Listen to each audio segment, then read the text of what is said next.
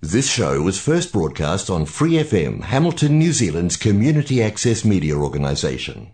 For more information on our lineup of shows and the role we play in the media, visit freefm.org.nz.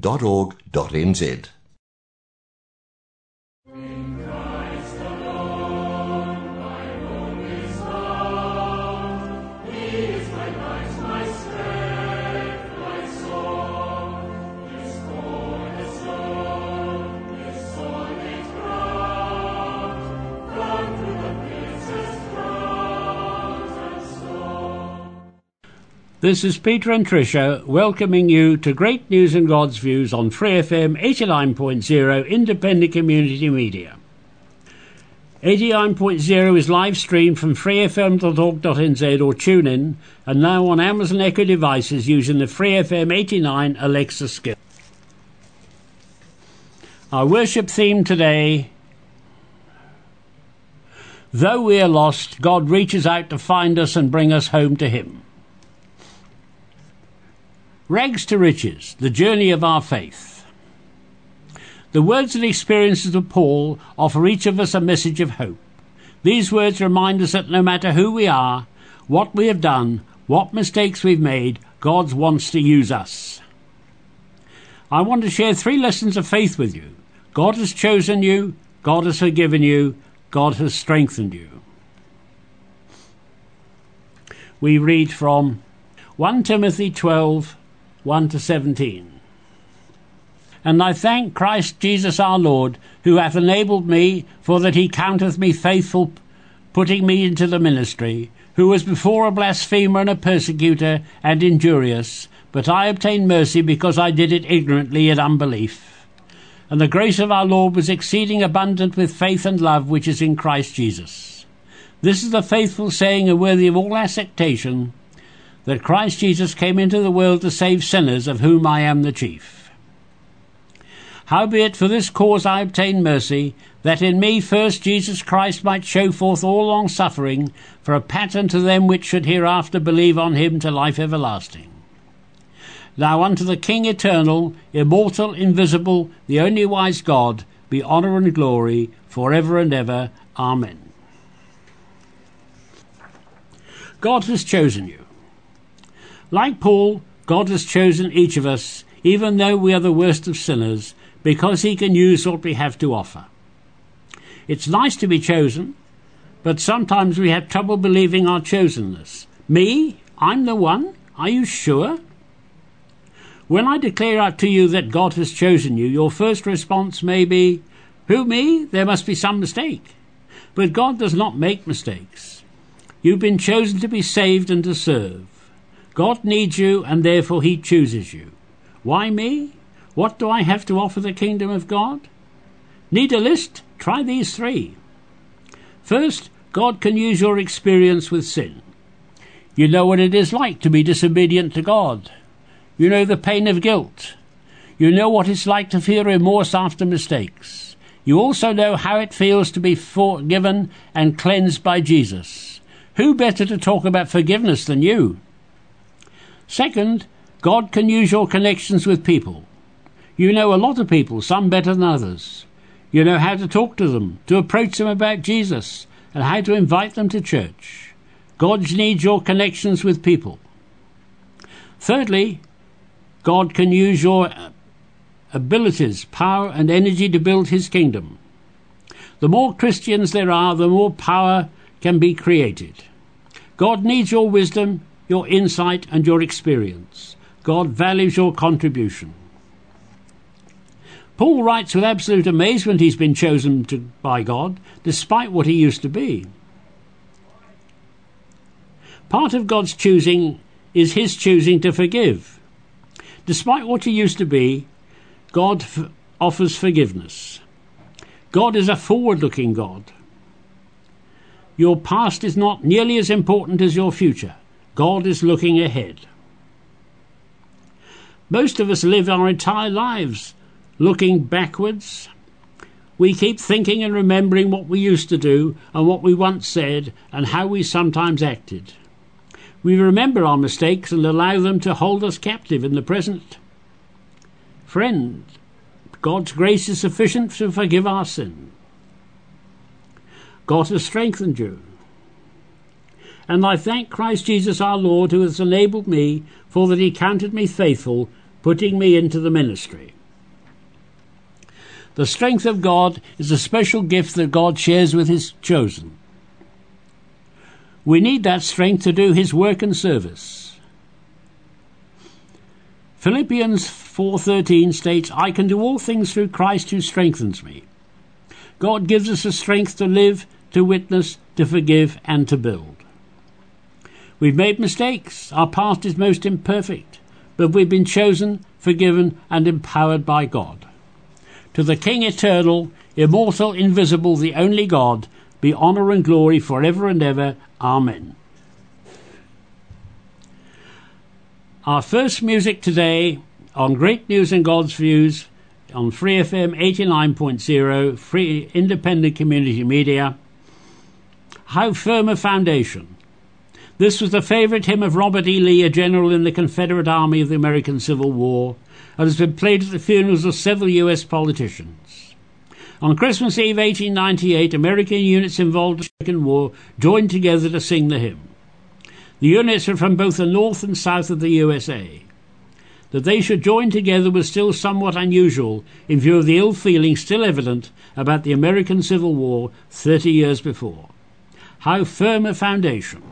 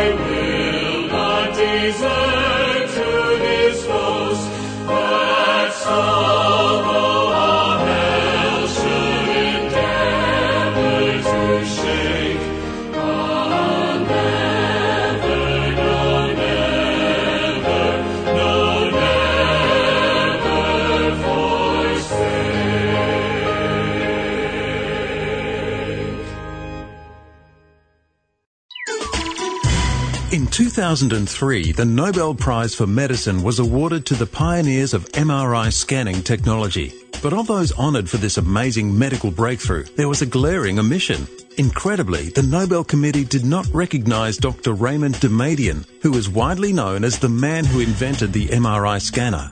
The two men who did receive the Nobel Prize certainly contributed to the field, but there's no doubt that Damadian made the pioneering breakthroughs. And what makes his exclusion even more suspect is that up to 3 people can share the award. It does make you wonder if the committee's decision was influenced by the fact that Raymond Damadian is an outspoken Christian creationist. Even atheistic philosophy professor Michael Roos confessed, "I cringe at the thought that Raymond Damadian was refused his just honour because of his religious beliefs." To find out more from Creation Ministries International, visit our website, creation.com. We continue Great News and God's Views on Free FM 89.0 Independent Community Media with All Things Bright and Beautiful. This was written by Cecil Francis Alexander. Born in Dublin, Ireland in 1818, her religious work was influenced by contacts with the Oxford Methodist movement. By the 1840s, she was already writing hymns and works for children. Among her hymns are There is a Green Hill Far Away and Once in Royal David City, and the one we play now, All Things Bright and Beautiful.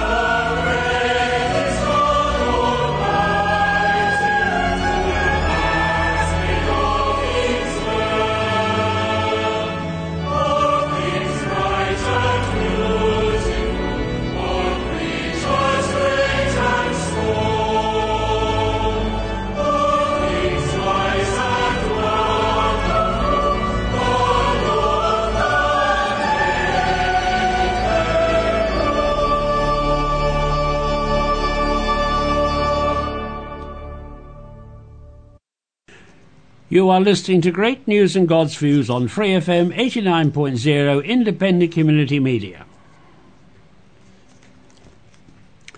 Lost and Found. Amazing Grace is possibly the most loved of the English hymns. It is sung in cathedrals and country churches, at beach parties and rock concerts. Written by John Newton, a former slave owner and sailor of the 18th century, it speaks of being lost and then by the grace of God being found. These words strike a deep chord in most of us. The two parables that Jesus tells us in this passage speak of the lost and the found. Jesus spoke to the lost of his day. We read from Luke chapter 15, beginning at verse 1. Then drew near unto him all the publicans and sinners for to hear him. And the Pharisees and scribes murmured, saying, This man receiveth sinners, and eateth with them. And he spake this parable unto them, saying, What man of you, having 100 sheep, if he lose one of them, doth not leave the 99 in the wilderness, and go after that which is lost until he find it? And when he hath found it, he layeth it on his shoulders, rejoicing. And when he cometh home, he calleth his friends together and neighbours, saying unto them, Rejoice with me, for I have found my sheep which was lost. I say unto you that likewise joy shall be in heaven over one sinner that repenteth, more than over 99 just persons which need no repentance. Either what woman, having 10 pieces of silver, if she lose one, doth not light a candle and sweep the house and seek diligently till she find it? And when she hath found it, she calleth her friends and her neighbours together, saying, Rejoice with me, for I have found the piece which I had lost. Likewise I say unto you, there is joy in the presence of the angels of God over one sinner that repenteth. This 15th chapter of Luke begins with the statement that tax collectors and sinners were drawn to Jesus. These were the outcasts and socially suspect of the time. Who might such people be today? The homeless, those with AIDS and those who are HIV positive, those addicted to drugs or alcohol. The list goes on and include gang members, refugees, the unemployed, the illiterate, and those receiving welfare. Who would be drawn to Jesus today, and with whom would he be found? The religious leaders, the scribes and the Pharisees, stood nearby, critically noting that Jesus socialized with such undesirables. Before judging their attitudes, we might do well to consider their point of view and look for contemporary counterparts to their criticism. Is it very different from that of a concerned parent whose teenagers make friends with drug users or gang members? Jesus made the leaders of organized religion uncomfortable in his time, and his actions challenge us today. Jesus told these two parables in response to their criticism. That which is lost can be found. The two parables are very similar. They both tell of losing something and the joy of finding it again. All of us have lost or misplaced things, and no doubt the scribes and Pharisees could relate to the stories and were drawn into the tales. Both are stories of someone seeking the lost. The first story, the story of the Good Shepherd, is one of the most beloved of parables. Images of the Good Shepherd go back to the walls of the catacombs and adorn many church windows. Many contrite Sunday school children have seen themselves as the wayward lamb cradled at last in the shepherd's arms. The shepherd seeks the one sheep, 1 out of 100, that's been lost. The analogy is that God is likewise seeking the lost, and that those outcasts Jesus entertains are the lost sheep. The second parable, that of the lost coin, is similar, but the protagonist is a woman and the lost item's a coin. It's clearly something of value, and she turns the house upside down to find it. Again, the central message is that God is seeking the lost, just as these two protagonists will not rest until the lost is found. This parable is an illuminating one for our time because Jesus is teaching about the relentless seeking of God and uses a woman to illustrate the point. God is reaching out, eager to reclaim those who have fallen away. Most of us know people who are lost. They are ones who fell through the cracks of life, who couldn't make it, or who made it in a soul-destroying way. They are often our friends and family members. We need to remember that these are beloved of God. These two parables tell us of the nature and activity of God and direct us in discipleship. They urge us to reevaluate our lives of faith and our work as churches, to include reclaiming those who've become lost from the fold. Singing, "I once was lost but now am found," might be a good place to start. You are listening to Great News and God's Views on Free FM 89.0. Jesus Paid It All. The words of the song Jesus Paid It All were written by Elvira Hall in 1865. She was a member of the Monument Street Methodist Church in Baltimore, Maryland, and the choir director of the same church was John Thomas Grape, who composed a tune called All to Christ I Owe. The pastor of Monument Street Methodist Church, the Reverend George W. Shrake, heard the music written by Grape and immediately thought of the verses written by another of his parishioners, Elvina Hall. The pastor's suggestion, Hall's lyrics and Grape's music were combined and then sent to Professor Theodore Perkins, publisher of the periodical Sabbath Carols. The music quickly became a favourite and has been published in and sung from hymnals across America ever since. Jesus Paid It All.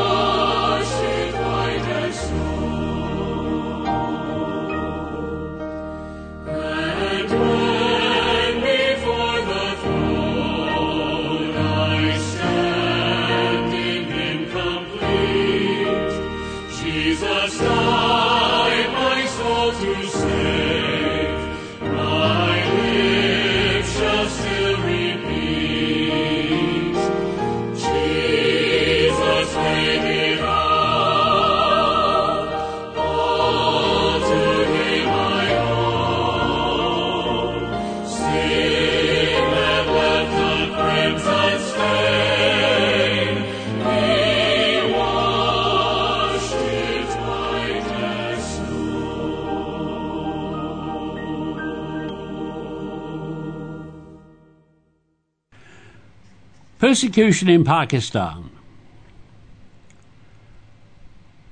Late last year, the Supreme Court of Pakistan finally acquitted Asia Bibi's blasphemy charges and dropped the sentence of death that came with the charges. Unfortunately, in the violent Islamic protests that followed, the government made a negotiation with Islamic extremists to keep Asia from leaving the country and to review her case again. Asia Bibi is still under armed guard in Pakistan. She's not allowed to leave the country even though she's been acquitted of the charges of blasphemy. She's held under armed guard in a secret location in Pakistan. Extremists are still trying to determine her location.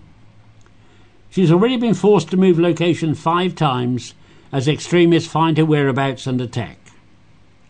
She is currently with her husband in the secret location. However, her children are not with her. They have been taken to Canada for their own safety. She desperately misses them. We would ask you to pray that the government officials in Pakistan would see that they're being unjust in not letting Asia Bibi free after her just acquittal, and pray that God would continue to protect Asia Bibi and not allow Islamic extremists to find out where she's living. Pray that Asia's traumatic experience would work to the glory of God and increase awareness of the persecuted church around the world. Also in Pakistan, 2 Christian men, Kaiser and Amun Ayub, have been sentenced to death. They were accused of blaspheming the Prophet Muhammad, though publication they placed on the website. In a situation much like Asia Bibi's, the men will begin the long process of appealing the charges and face danger of death in the prison where they will be held until they get an appeal hearing. The Centre for Legal Aid, Assistance and Settlement that represented the men in their trial said they believe the judge in the case did not apply his judicious mind and convicted the accused in a very casual manner. The Centre for Legal Aid, Assistance and Settlement believes that in blasphemy cases the judges always remain under threat from religious fanatics, and that is why trial judges convict those accused of blasphemy. We would ask you to pray as well for these two gentlemen as they hold up their Christian faith, and in fact for all those who are suffering from their faith through persecution. This is Peter and Tricia thanking you for joining us today for Great News and God's Views on Free FM 89.0 Independent Community Media. We invite you to listen in every Sunday for a presentation of historic Bible-based Christianity, highlighting preaching of the Word, classic songs, hymns and spiritual songs. We use only the King James Bible, the authorized version. We close with Jesus Calls Me. In 1852, Cecil Frances Alexander, wife of an Irish preacher, had written a poem following the sermon on Sunday. On hearing it, her husband asked she could write another poem before next Sunday's sermon to illustrate that sermon. She read the relevant section, Mark 1:16-18, the calling of Andrew by Jesus, that evening, and soon wrote the verses which are read the following Sunday morning. By her death in 1895, Mrs. Alexander had written over 400 hymns and poems. Jesus Calls Me.